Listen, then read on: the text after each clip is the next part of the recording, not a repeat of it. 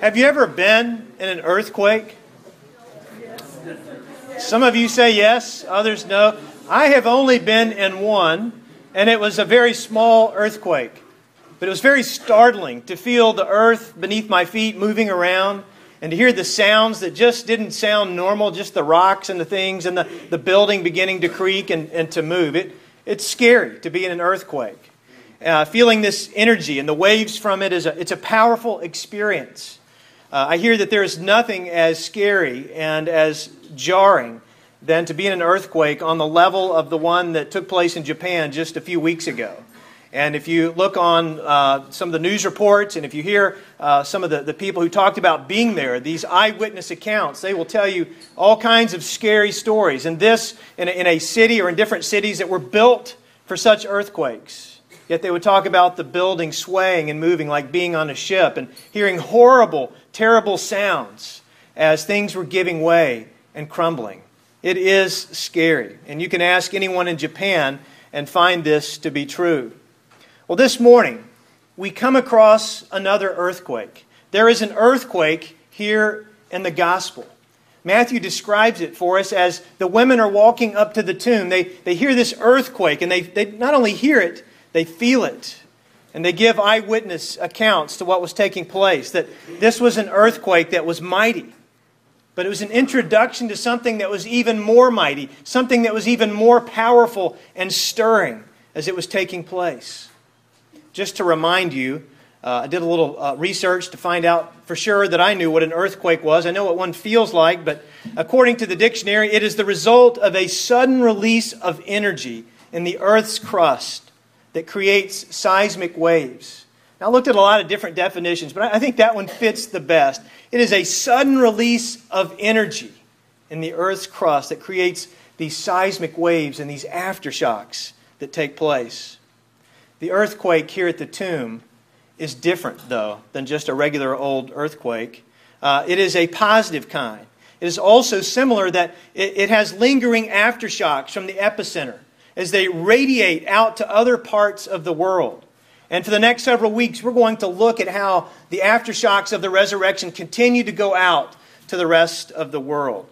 And you can see in this picture the women as they are discovering this first shocking moment as they walk up upon the empty tomb.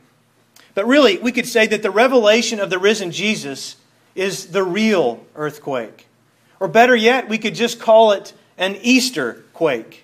Because it is the point where heaven and earth collide. And they become the epicenter of activity. The cosmic shift at this epicenter was not so much destruction as it was construction.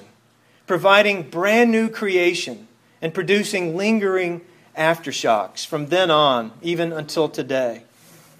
What Mary and Mary walked up on that day was not just an earthquake. The rumblings beneath their feet were not just from the unstable geological environment down below.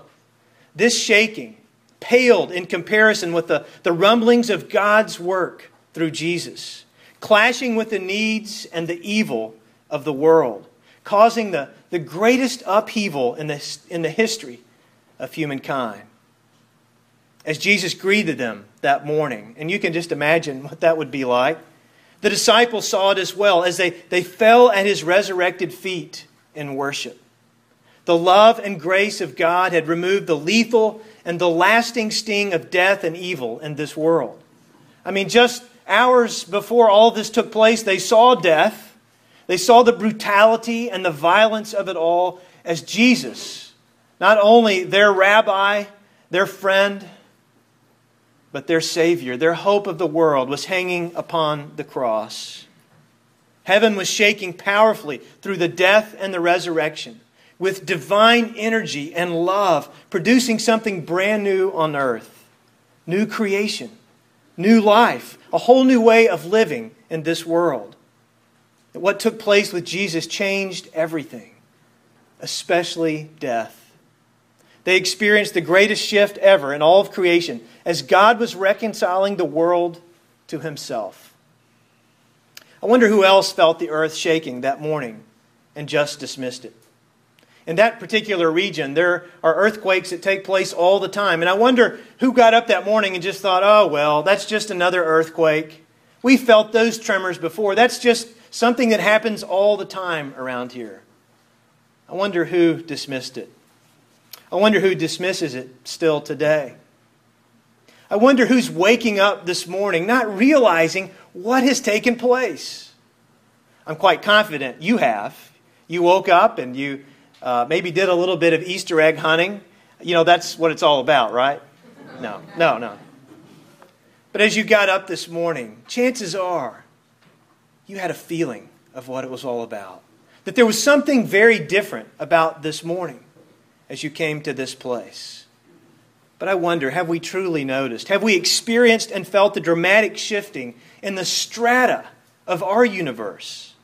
Have we been shaken in such a way that our feet have been knocked out from under us to where our house is turned upside down and put in a brand new order? Have we experienced it with the foundations of our souls? It is so easy for us to move through life without knowing what God has done, without taking time to even reflect upon it. Well, as Mary and Mary continue walking after this earthquake, what they discovered when the quake stopped was not only an empty tomb, but a whole brand new creation, or terra nova, if you will. Terra nova meaning a new land or fresh ground for them to walk on. And this is the best description of what these women discovered. I mean, it looked nothing like the ground and the world that they walked from as they stepped up there close to the empty tomb. As they discovered something brand new, it indeed was a whole new world. We can just imagine the sorrow in their hearts as they are walking up to the empty tomb. They had seen Jesus crucified. They saw Jesus taken down from the cross. They were there to help prepare his body to be taken to the tomb. And you can just imagine the sorrow that is in their hearts, their hopelessness, their absolute shock and grief. Theirs was a hopeless world of sin, of injustice, of violence and evil. And the man they were going to see was their only hope. And so as they got up that morning, they're thinking there is no hope left. Every bit, every fiber of hope that they ever had was in Jesus Christ. And they just saw Him die and placed in the tomb. But now, in the quake of Jesus' resurrection, what resulted was a new formation. One of empty tomb, of angels bearing good news, of horrified-looking soldiers, of hearing Jesus' unmistakable voice in the morning, of unbelievable joy. They were already experiencing and beginning to experience even more this brand new Terra Nova, and it must have been glorious for them. Well, I've not heard of anyone going into the ocean to see what was created by the dramatic tectonic shifting that was taking place out there, creating the earthquake there in Japan. I mean, I haven't run across any news story of anyone going to try to find the exact epicenter and going down into the ocean or going down to where the earth was displaced and where everything began to move. Maybe no one has thought of it. Maybe no one can get to it. Maybe it's just too deep to be able to get to see. But this other quake, this Easter quake, is thousands of years later still on the lips of people all over the world. People who have experienced it. People who have found it. And they have understood it within the depths of their own souls. Its new creation has been found, and it is visible for all to see. It's not too deep to find. Well, the same Terra Nova, this fresh new land of resurrection, is before our eyes as well. And it is completely ready for our discovery. Now we don't have the privilege of it being before our physical eyes in the way that the two Marys and the other witnesses who saw the risen Jesus did. I mean, they were able to put their eyes on it. And I've thought about that many a time. What would it be like to see someone come back from the dead? To see Jesus appearing before our very eyes? Well, we can't do that right now. But we will, as these bodies give way and as we pass on to be in the very presence of our Lord. But right now, it is possible for us now to see it spiritually, to discover it beneath our feet. It begins to happen as we enter into the emotions of these women and these disciples that were there. And we can, for we all know the sting of death and the anguish of grief in some way or another.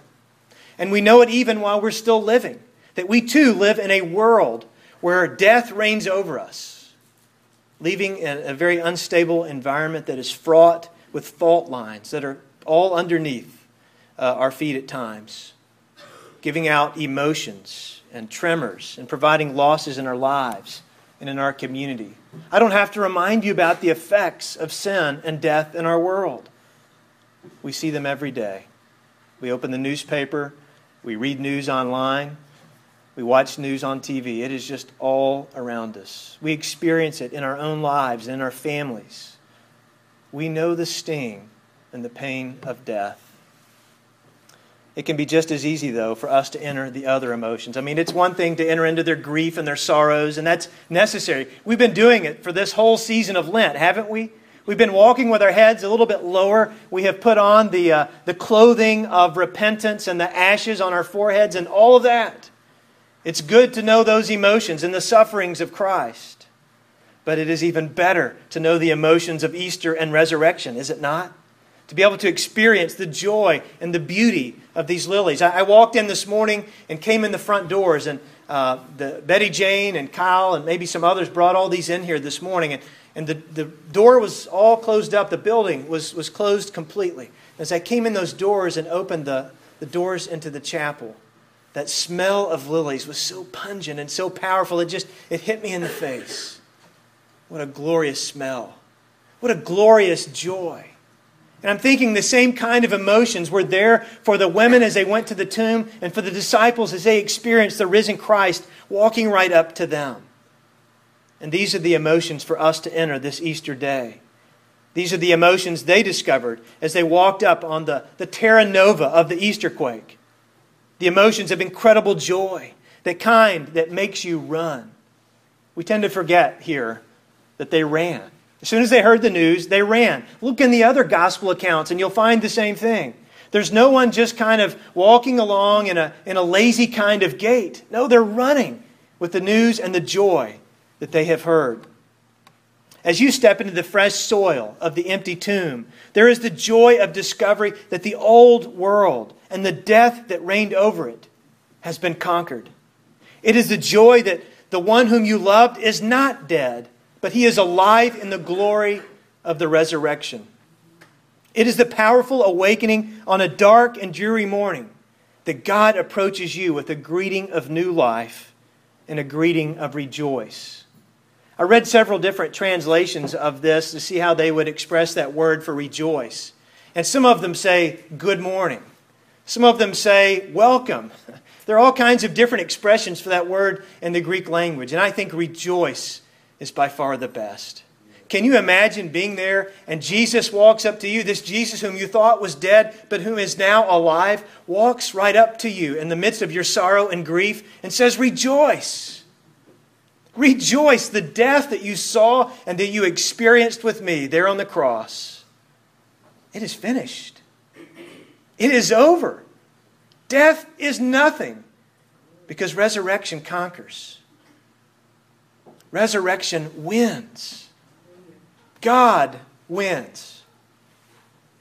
And it is a matter of rejoicing. It is the great realization that the powers that be and the evil of this world have been conquered. This new world, while still surrounded by the old, becomes the new foundation as we begin to realize what we now have within us. This new resurrected life that we have. And the activity in us just radiates out to other people. The Terra Nova is so real and so beautiful that it just can't be kept quiet.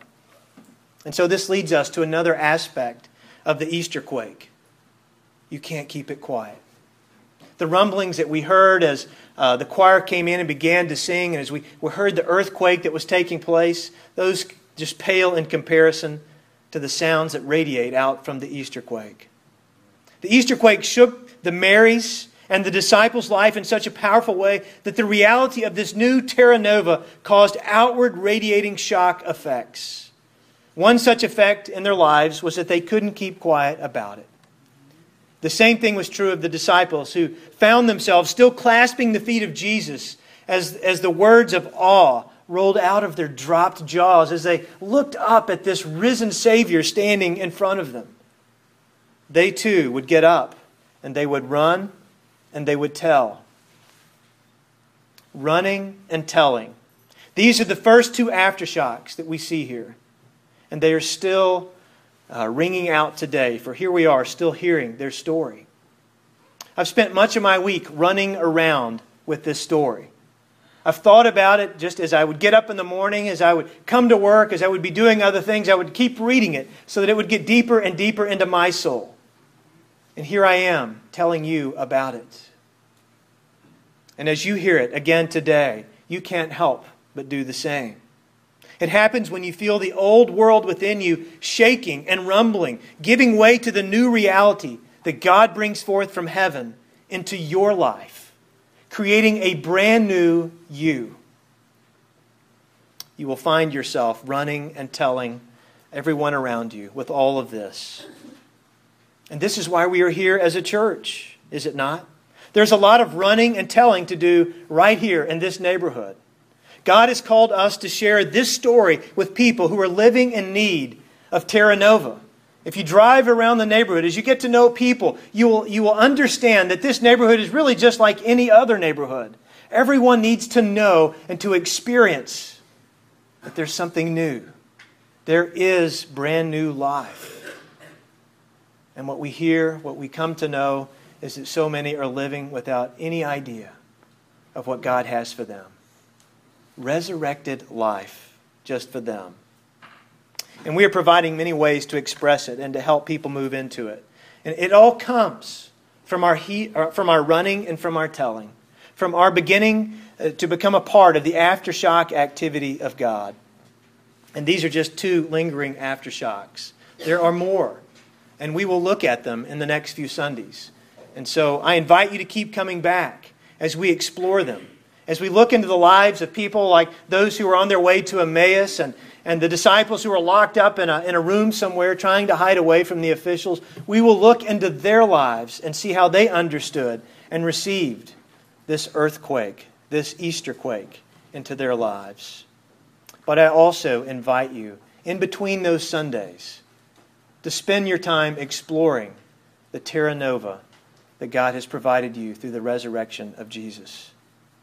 I began this morning by asking you if you've ever been in an earthquake. But I want to end now with another question. Have you ever experienced the Easter quake?